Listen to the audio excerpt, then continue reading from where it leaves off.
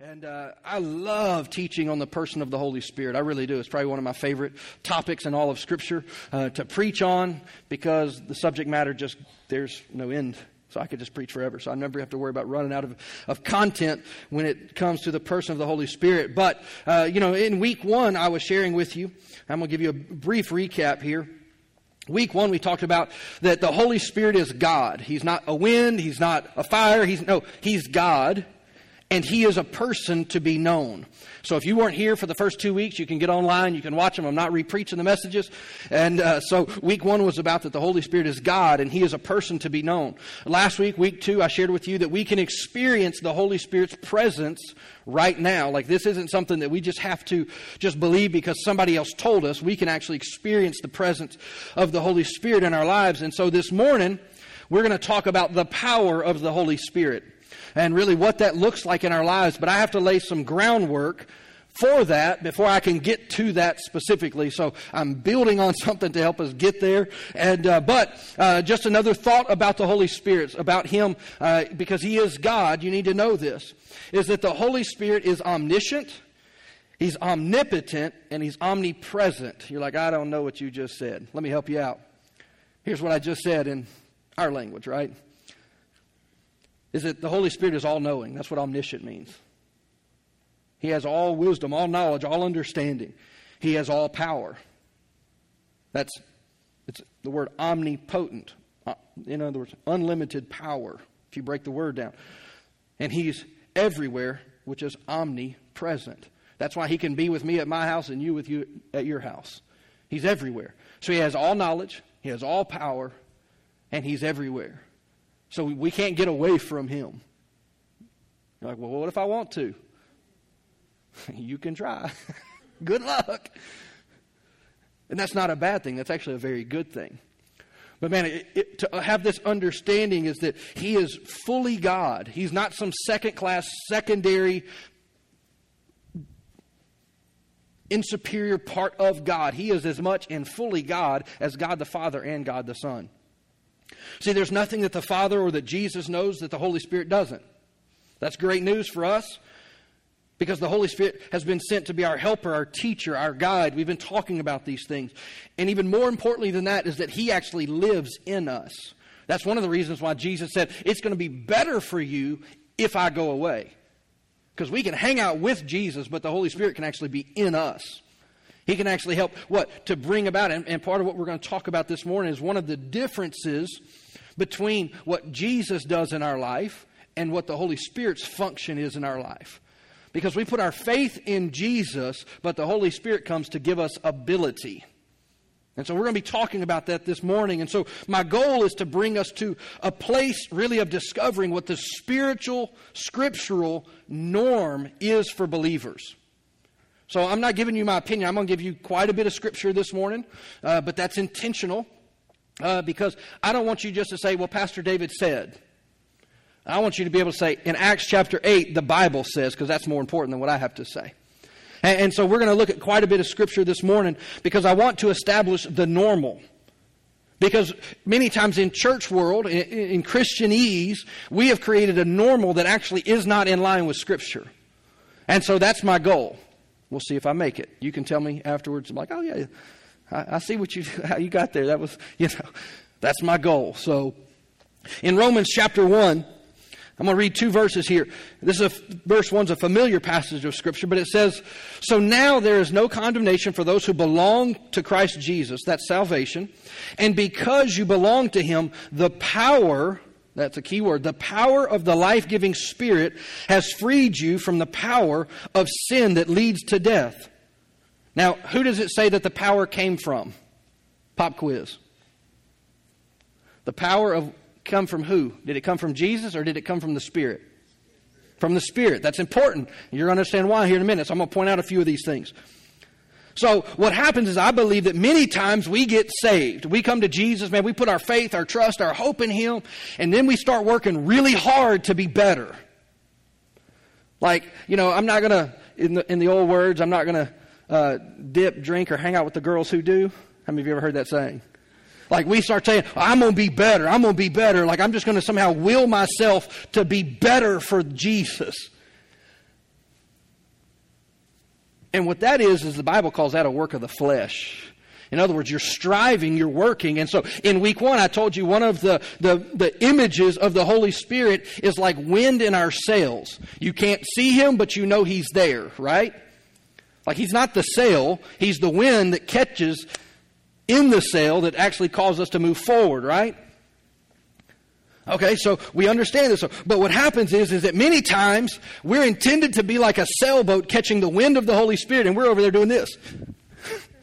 We're rowing. You know what I'm talking about? And man, we're working, we're striving. I'm going to be better. I'm going to be nice. I'm going to quit talking like that. I'm going to do these things. I'm going to be sweeter to people. I'm going to be like Jesus. And man, we're just rowing the boat. I don't know how many of you have ever been like in a boat. I'm a fisherman, so I've been in canoes and things and trying to row upstream. Especially like one time I got caught in a boat trying to row upstream when they had opened the dam up and water was coming down. And I'm trying to row as frantically as I'm going nowhere. Literally nowhere. I'm looking at the bank going, why am I not moving? Had to get out and carry the boat. And yet that's how many of us live our Christian life. We're rowing. And the Holy Spirit's like, put the oar down. Put the sail up.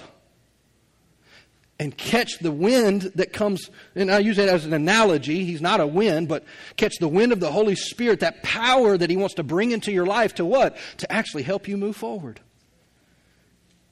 And you can what? Just sit there and enjoy the breeze.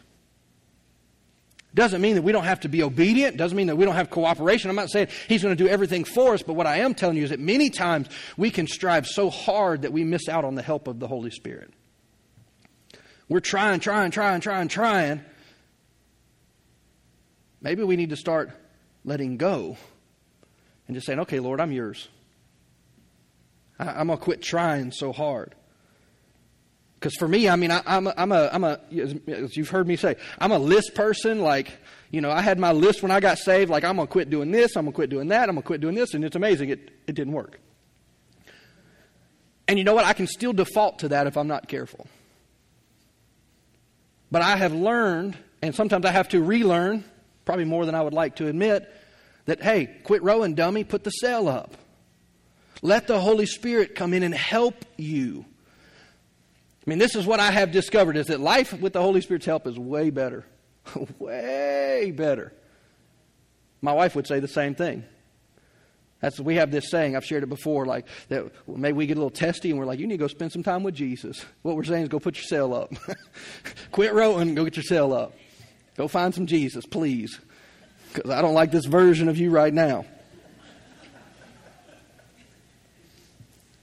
Let me give you another scripture. 2 Corinthians chapter 4, verse 7. It says, we now, that's important, we now. So I'm not just waiting for salvation to come one day when I get to heaven. We now have this light shining in our hearts. But we ourselves are like fragile clay jars containing this great treasure. Have you ever had that thought where you look at yourself and you're like, what's wrong with you? It's like what Paul talks about in Romans 7, Romans 8. He says, I know what to do, I just don't do it. And he says, what miserable, wretched kind of person I am. He says, but thank God for Jesus. Thank God for the help of the Holy Spirit. It goes on. But it says that God actually did this for a purpose. He says, we have this light in our hearts, but we're fragile. We human. I know it's bad English, but we human. All of us, you know. And it says, but this is why. Because this makes it clear that our great power is from God and not from ourselves. People ought to look at you and be like, I know you. How did you do that? Like, I know who you used to be. What happened? Because I know you, and that's not you. You couldn't do that. See, the Bible says that there's this great power that comes from God, that it is not of ourselves. So all of our effort, all of our energy, all our row a boat ain't getting you very far, and everybody's going to look and be like, oh yeah, you got yourself there. What I want to be able to stand at the end of my life and people look at me and be like, there ain't no way. That had to be God. Praise the Lord. That should be all of our goals. How did you get into that position of the company? Good question. kind of wondered that myself. But God gave me favor. Why did you get that raise and nobody else did? Why did this happen? Why did that happen? Man, I thought y'all's marriage was on the rocks. It was, until we actually understood that the great power of God was not something that we were trying to work in our relationship. We quit trying and started asking the Holy Spirit to begin to help us to actually be married sanely. And it's amazing. We invited the Holy Spirit in and we stopped hating each other. And everybody's like, man, y'all were, like, sign the paper. Y'all were done. Yeah, but God. But the power of the Holy Spirit began to work in our family, began to work in our relationship, began to work in my job, and all these areas. And all of a sudden, I ain't trying to become something. I'm just saying, God, you can do whatever you want to with me. I'm just along for the ride.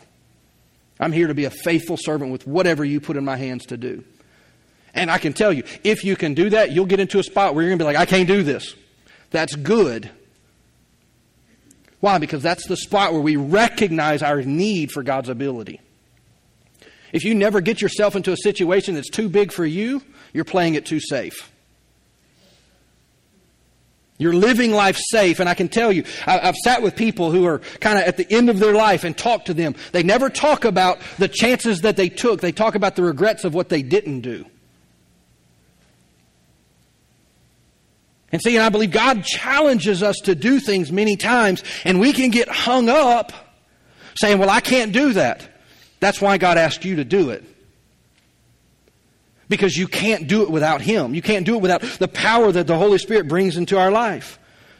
See, 2 Timothy chapter 1, verse 7 says, for God has not given us a spirit of fear. Yeah, but I'm nervous. I'm afraid. That's why God didn't give you a spirit of fear.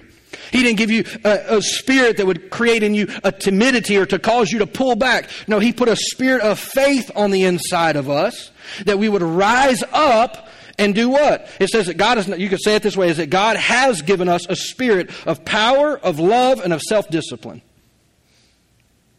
He didn't give me a spirit of fear. Now, there have been times in my life where the Lord put an opportunity before me and I had to kind of take the big, like, am I about to do this? Yes. Okay, here we go. But it's amazing to see. I mean, sometimes people want to see God do something great. Well, get ready. Buckle up. It's an amazing ride. But it won't be safe.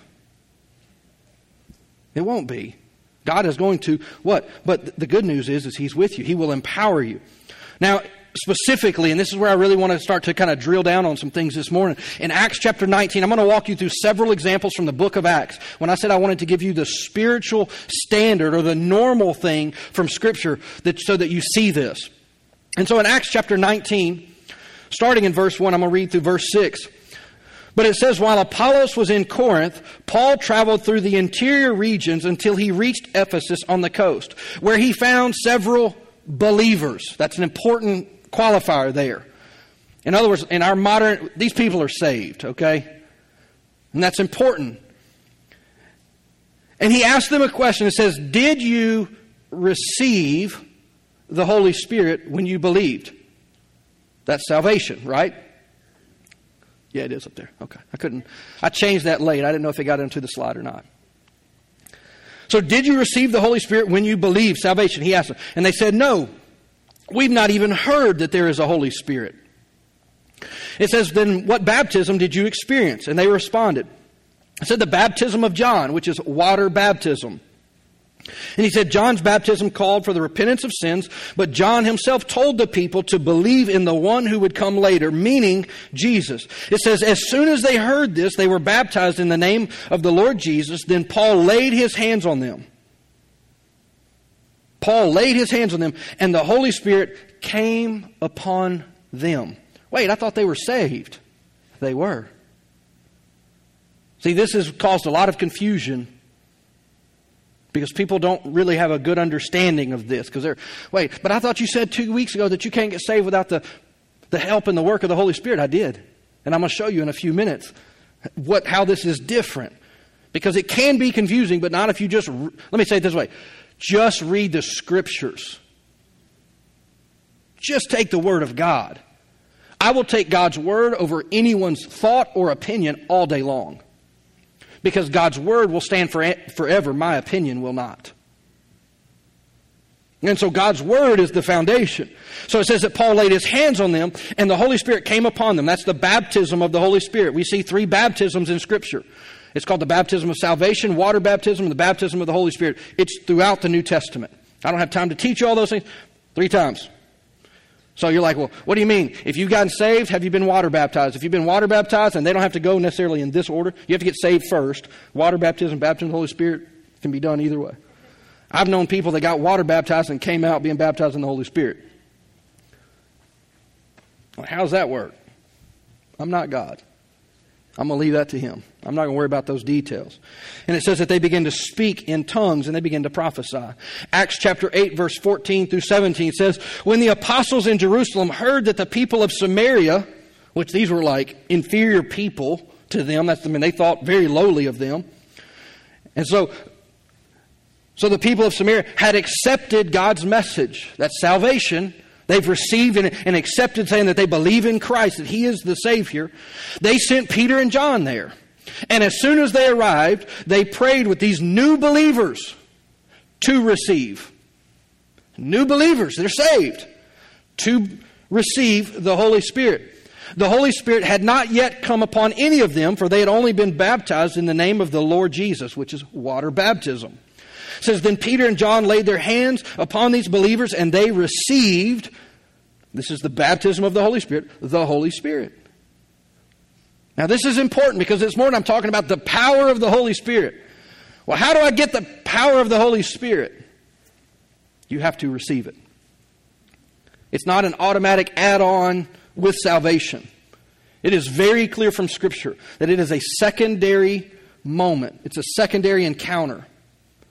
You're like, yeah, but I thought I got all of the Holy Spirit when I got saved. We're going to talk about that in just a moment.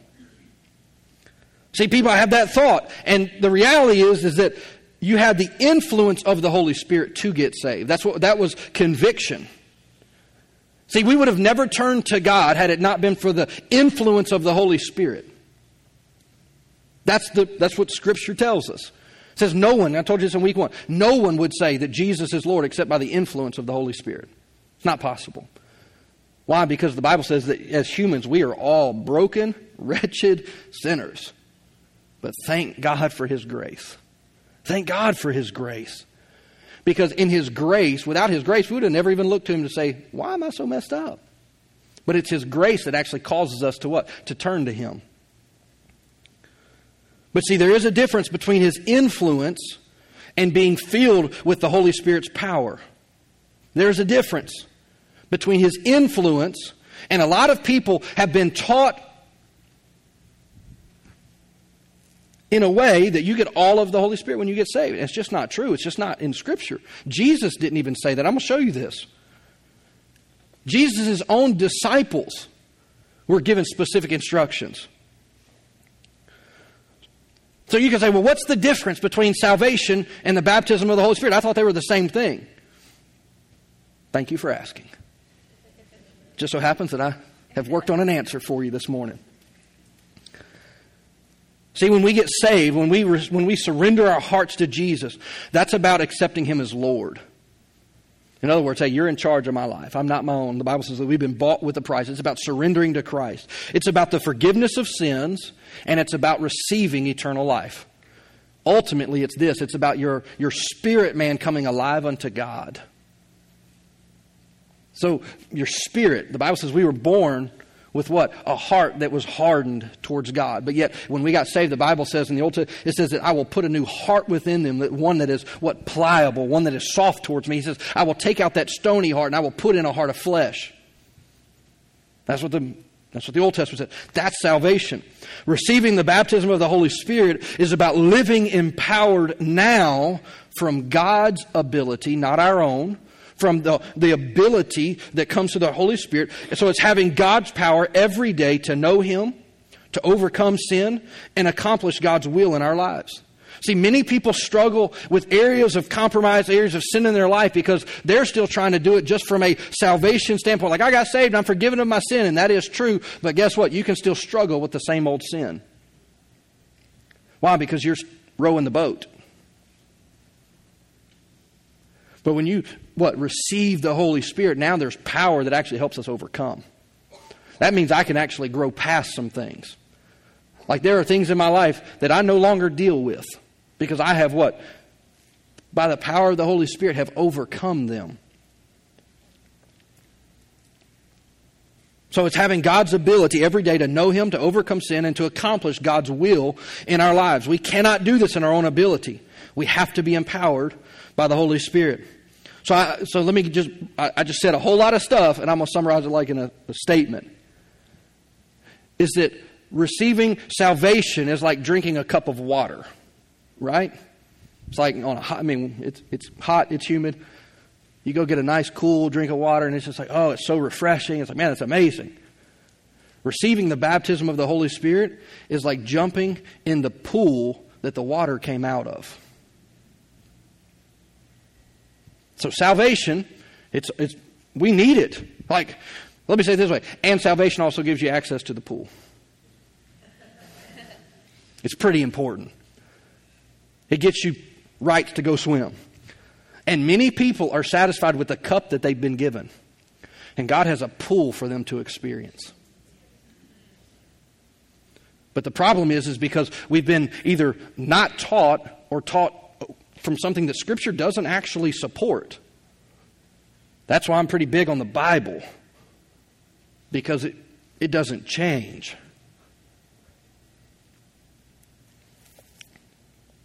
See, it's about being, like if you go and, have you ever tried to jump in a pool, kinda?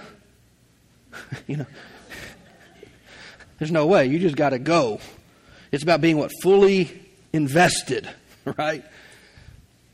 And so many times I shared this in week 1. People think, man, that's weird though. The Holy Spirit's going to make me weird. No, He's not. People are weird. The Holy Spirit is not. He gets a bad rap because people act foolish and blame it on Him. God is not weird.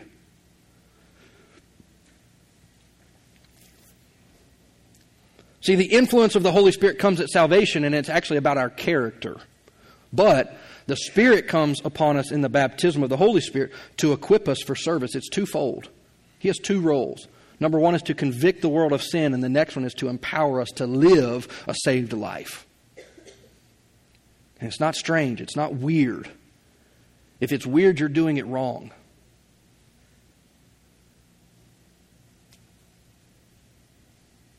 I know that's a harsh statement. And you're like, well, how do I know if it's weird if people are telling you it's weird?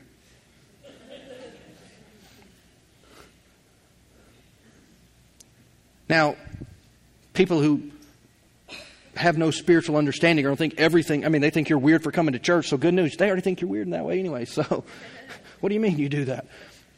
People may think some of the things that we do are strange, but it's not. It's strange. It's not weird. There's a difference. Anyhow, let me move on. I said this as we were in worship, but I believe that sometimes that we want the sensational so bad that we actually miss out on the supernatural. Sometimes we think that the Holy Spirit's going to come and it's just going to look like with all this fanfare, like, here comes the Holy Spirit, and it's going to be like this big moment. And yet sometimes, even in my own life, it's like, I want that. I want to feel that moment. I want to get into that moment of worship, and I want to connect, and I want to have all the goosebumps and all the stuff. And it's like, well, I didn't get any of that, so I guess the Holy Spirit didn't show up. Says who? Did you walk away different? Did you leave different? Because sometimes God says, hey, I don't need to do something sensational. I just need you to be honest with me. Some of the most powerful moments that I've had personally with God were in some of the most solemn moments. It wasn't with all the fanfare. It wasn't these sensational moments. It wasn't with lights and sound and all these things. And it was just me being open before God and just inviting Him into my life, inviting Him into my mess sometimes, and seeing God come in. See, that's why we celebrate around here, like every week. When people surrender their hearts to God, you're like, well, it doesn't seem like much happens. You lead people in a prayer and What's the big deal? Something supernatural just happened. It doesn't need a lot of fanfare. But something eternal just happened. And that's why we celebrate that. When people surrender their hearts, man, the Bible says all of heaven stops and celebrates. We're just trying to come in line with heaven. Just wanting to celebrate what God is doing and to encourage those who have responded to the Lord. Why? Because, man, their eternity just changed. That's worth celebrating. In John chapter 20, verse 21 and 22. Now this is after, let me give you a little context. Jesus has gone to the cross. He's been resurrected from the grave. So he's alive and all these things are happening. And so for 40 days after his resurrection, Jesus walked the earth. 40 days. He walks the earth and he talks to the disciples. He's telling them stories. The Bible says that he's unveiling mysteries to them. All kinds of cool stuff is going on. Jesus is like playing hide and go seek, except he always wins because they would be in a room locked and he just like, poop, found you, got you. I thought y'all were safe. Why? Because he had a glorified body. So he shows up. That actually happens. Go read your Bible. I'm just telling you. They thought they were safe, and Jesus just walks right through the wall. You're like, holy cow. In John chapter 20, verse 21. Now, so Jesus has already paid the price for salvation. Now, he has not ascended to heaven yet, technically he has, and he came back, but never mind. I don't want to get too technical on you, but anyhow. So he comes back, and he speaks to his disciples, and he says, peace be with you.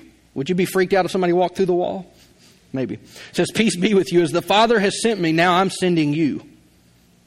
He says, then he breathed on them. Now that word breathe there is actually the same Greek word where it says that God breathed the breath of life. We talked about it a couple weeks ago. It's called pneuma, the breath of God, that which brings life. The Bible says that God created Adam. He formed him out of the dust of the air, but he was just a claymation until God breathed into him. He was just a pile of dirt that God had formed. But when he breathed into him, it says that a spirit came in him and man became a living being. And here it says that Jesus breathes upon his disciples. Now, I'm not going to breathe on anybody. I don't do that. But it says that he breathes on them and says, receive the Holy Spirit. He says, if you have forgiven anyone's sins, they are forgiven. If you do not forgive them, they are not forgiven.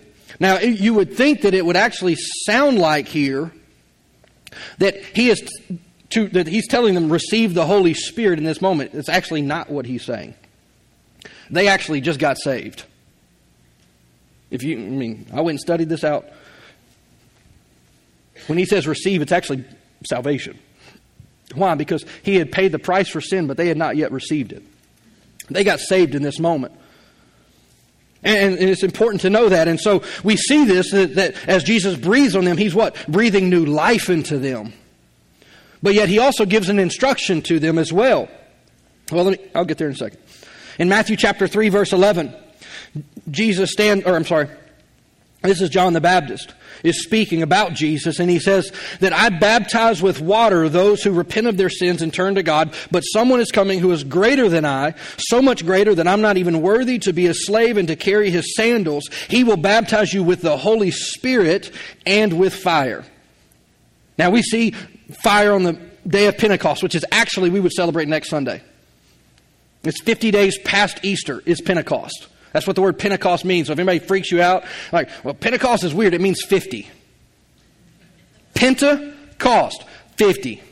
It's real scary. I know. It's like, man, that junk's weird. 50's weird. I know. It's crazy.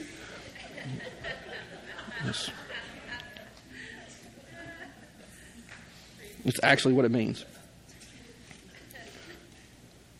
Another way to translate this is that Jesus says, John the Baptist says that he will baptize you in the fire of the Holy Spirit. One of the traits of fire is that it purifies. When we receive of the Holy Spirit, there are things that could just be consumed in our life, things that have been holding us back in our relationship with God. And when we receive the Holy Spirit, some of those things will just... Now, it doesn't mean everything does. That'd be awesome, but it's not the way some things we like to hold on to. I'll say it this way, the Holy Spirit will take anything you're willing to let go of. Like, well, why do we keep certain things? Because we want them. We're not willing to let it go yet. So that the power of the Holy Spirit will come when we receive of Him. And His work will be as thorough or to the degree that we let Him. In John chapter 7, verse 37, Jesus stands up. This is the last day of a very important Jewish festival. And He stood up and He began to yell out to the crowds. And He says, anyone who is thirsty may come to me, and anyone who believes in me may come and drink. For the Scriptures declare, and this is actually from the Old Testament, that rivers of living water will flow from His heart. But when He said living water, He was speaking of the Spirit, the Holy Spirit, who would be given to everyone believing in Him. So you have to get saved to receive the baptism of the Holy Spirit. Remember, it gets you access to the pool. You've got to get saved first. It says, but the Spirit had not yet been given because Jesus had not yet entered into His glory. What does that mean? That means Jesus hadn't gone to heaven. But what did Jesus tell the disciples? It's going to be better for you if I go, because when I go, the Father will send the Holy Spirit, right? So we see it again here, is that He's speaking of the Spirit who had not yet been given. Why? Because Jesus was still on the earth. And Jesus says, when I go, He's going to come. Now, this is multiple times in Scripture, so I'm not just pulling one verse and be like, oh, yeah, it says this one obscure thing and this one random. No, I can back it up multiple times. This is the scriptural normal. In Acts chapter 1, so Jesus breathes on them. They become saved. They receive salvation, because you can't receive salvation until the price was paid, right? So there were some things that had to take place first. So Jesus meets with the disciples, breathes on them, they receive salvation. This is His next instruction to them. Acts chapter 1, verse 4 and 5, it says, once when He was eating with them, He commanded them. Everybody say commanded. Does command mean a slight suggestion? When you command your child to do something, are you asking them? If you prefer, if you would like, ladies, when you ask your husband to take out the trash, you're not really asking him, are you?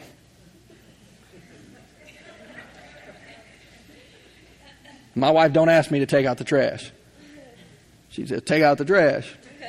Now, she may say, could you take out the trash? But what she's really saying is, take out the trash. He commands them, His disciples. He says, do not leave Jerusalem until the Father sends you the gift that He promised. The Bible says every good and perfect gift comes from God, comes from the Father above. He says, do not leave Jerusalem until you receive the gift that He promised you. As I told you before, John baptized with water, but in a few days you will be baptized in the Holy Spirit. So here's the question. Are the people He's talking to saved?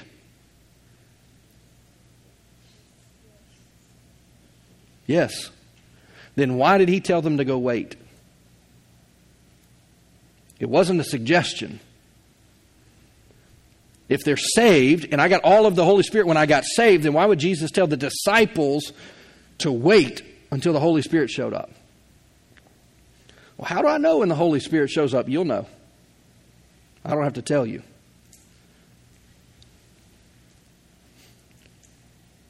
Acts chapter 1, verse 8. So the same chapter, a couple verses down, Jesus continuing speaking, and He says, I promise you this, the Holy Spirit will come upon you, and you will be filled with power. The Holy Spirit will come upon you, and you will be filled with power. Didn't say maybe, didn't say kind of, hopefully. If you turn your head just right, if you do this, if you lock yourself away, No. He says the Holy Spirit will come, and He will fill you with power. But there's a purpose to the power. He says, and you will be my messengers. You'll be my witnesses to Jerusalem, Judea, and the distant provinces, even to the remotest places on earth. You're like, what does all that mean? He's saying that God is going to give us power to affect Lake Charles. And then once we affect Lake Charles, we'll affect Louisiana, and then we can affect our nation. And then we can go to the uttermost parts of the earth. This power is, yes, it's to make a difference in our life, but it's also to make a difference in other people's lives. That's important to know that. See, Jesus didn't suggest this. He actually commanded 500 people go and wait in Jerusalem. But in Acts chapter 2, now we don't know the time frame, but within 10 days, because Jesus ascended after 40 days and Pentecost is 50 days. So within 10 days, 380 people found something else better to do. Now I know we would all say, if Jesus told me to do something, dadgummit, you better believe I'd do it. Well, more than 2/3 found a reason to not be where Jesus commanded them to be. So being in the right place at the right time does matter. If the Lord instructs us to do something, we need to be obedient in it. I mean, can you imagine if you're one of the 380 and you're like, I missed the outpouring, like one of the main events that happened in church history? I was supposed to be there. I mean, can you imagine?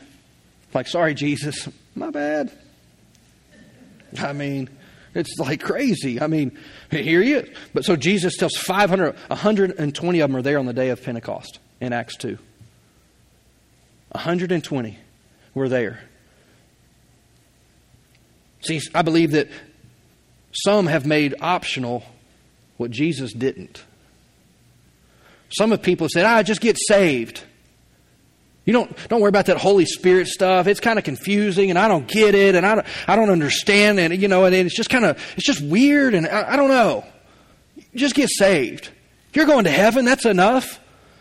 I got saved for eternity. I got filled with the baptism of the Holy Spirit to make a difference right now. Why? Because I want to make sure I'm taking a bunch of people with me when I go to heaven. I don't want to go by myself and be like, well, I made it. Yay. I want to make sure, I want to be like a party when I walk in heaven. I don't like parties on earth. I like that one, I can tell you. My wife will tell you that. I don't like parties. Don't throw me a party. I'll go sit in a room by myself somewhere. It's kind of true. Remember, I've told you I'm an introvert, actually. I know it's... But see, Jesus didn't make this optional. He actually commanded it.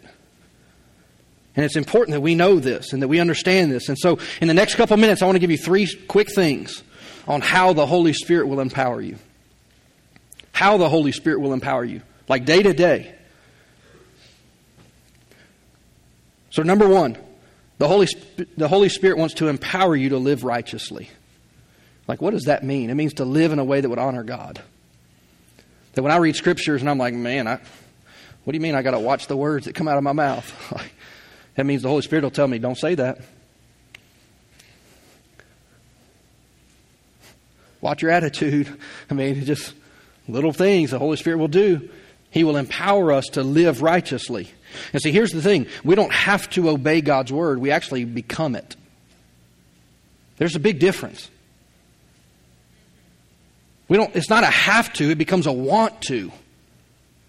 So I'm not doing something I don't want to do. The Lord tells me, hey, correct your attitude. I'm not like storming off in a fit going like, I don't want to correct my attitude. It's like, no, I need to. There's that conviction that the Holy Spirit brings, but then there's the ability to actually change. If I'm just trying to do it in and of myself, that's going to be tough.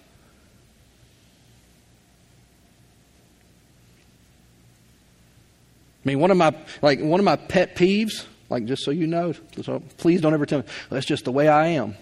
So what you're telling me is that God, the creator of the universe, who created everything we've ever seen, ever known, and way beyond us, can't do anything to change you. You think really highly of yourself, don't you? To think that God couldn't change you. God will, and God can, if we allow Him. So there is no, if you knew my family, you have a new DNA. The Bible says that you've been recreated anew in Christ. Yeah, but you don't know my background. That's under the blood of Christ. The Bible says we have a new life, a new heritage. So I don't identify by who I once was. As a matter of fact, Paul, who had a really impressive list, said, I count it all as garbage as compared to knowing Christ. So it's important to know this.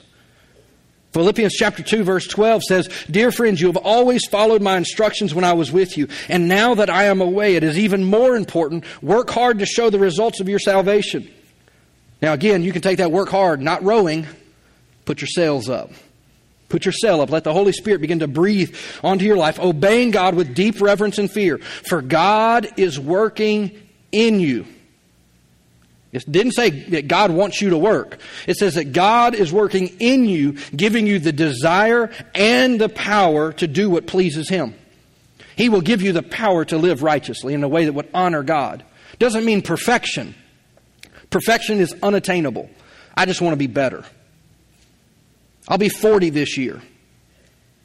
And this is kind of my life goal. When I turn 40, I want to look back at the 30-year-old version of me and be like, that guy was dumb. And when I was 30, I looked at the 20-year-olds and I was like, dear Lord, something's wrong with that boy. But when I turn 50, I want to look back and say, that 40-year-old version was okay, but man, he still had a lot of work. And when I turn 60, and when I turn 70, and when I turn 80, I always want to look back to the previous decade and say, I grew. I never want a decade to go by in my life that I'm like, I'm the way I always was. Because if that is the case, and I do this, I have a problem. There's something wrong. I need to get along with the Lord and figure out what's going on. Number 2, the Holy Spirit will empower you to live supernaturally. Now, I know we can use that word many times in a strange way, but supernaturally just means above or beyond the natural realm. That means the Holy Spirit can make you smarter than you are. I mean, I've had to do that before where I was facing an issue even on a job, and I'm like, I don't know how to fix this. I've done everything naturally I know how to do. And I say, all right, Holy Spirit, you have all wisdom and all knowledge. You know how to fix this. Help me. The Bible says He's my teacher. He comes alongside of me to help. And then He tells me, I'm like, it can't be that simple. One time I had this situation I was doing some lighting, and it would have this malfunction where the lights would blink and flash. 6 months I worked on it. 6 months. And I'm pretty technically inclined. I'm frustrated. I'm annoyed. I'm driving my car one night, driving home. And all of a sudden the thought just drops in my heart. I didn't even ask the Holy Spirit. The Holy Spirit said, if you just do this, that'll fix that. Here was my thought. There ain't no way it's that simple. There ain't no way. I'm smarter than that. I went to bed. First thing that next morning, guess where I went? To go check. And guess what? It worked exactly like He said. And I was like, dadgummit, Holy Spirit. See, this is practical. I don't know how to love my kid. I don't know how to love my spouse. I don't know how to love my neighbor. Holy Spirit, I need you to help me because I don't know how. Begin to ask. He's going to bring power into our life. I can't love that person. They hurt me. I believe that the Holy Spirit can actually come and restore us to the point where we can love like we've never been hurt. See, the Holy Spirit comes and it's not for show. It's to actually help. It's not to be something or to show something great. It's to actually help us and to help others. See, the Holy Spirit empowers us for service, not for status. And that's the problem. We've made it about status. Like, oh, I'm a Spirit-filled believer. Great. Is that what you're going to tell Jesus? I know that's kind of hard. We should never be in a place of pride because of an experience that we've had that's available to anybody. We're not better.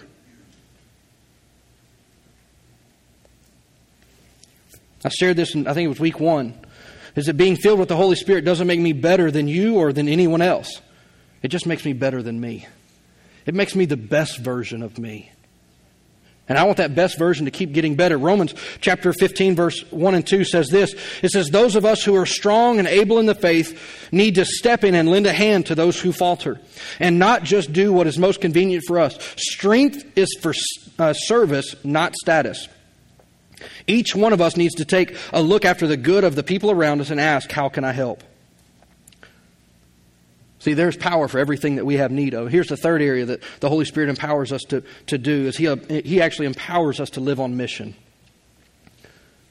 That's the third part of our vision around here. We exist for 3 reasons. To help people know God, to discover their purpose, and to go make a difference. The Holy Spirit actually helps us to go make a difference. We already looked at this verse, but I'm going to read it to you out of the Passion Translation. Acts chapter 1, verse 8 says that I promise you this, the Holy Spirit will come upon you and you will be filled with power and you will be my messengers. You'll be my witnesses to what? The city around you, the folks around you. The Holy Spirit comes to what? To help us to be a better witness. See, this is the reason that the Holy Spirit comes. It's not just for us, although it is for us. The first one was what? It helps us to live righteously. Well, that affects us. But the Holy Spirit also comes not just, remember, it's twofold. He comes to affect us, but also for us to affect others. That's the reason the Holy Spirit came. That's the reason that we have to receive of Him. You You say, well, are you going to give an altar call this week? Nope, I'm not. You got to come back next week for that. Because we're going to talk more about what it means to receive the baptism of the Holy Spirit.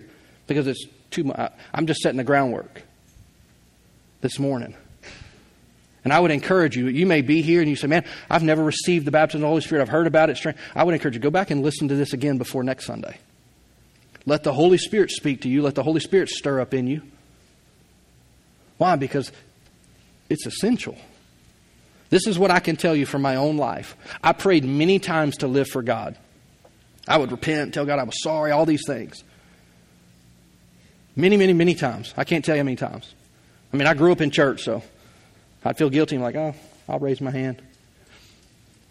But when I got filled with the baptism of the Holy Spirit, it changed everything.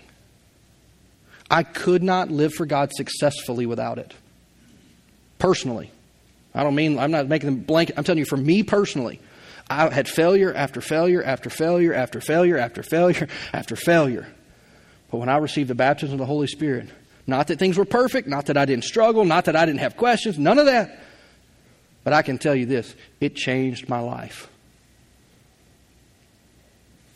I was almost 17 years old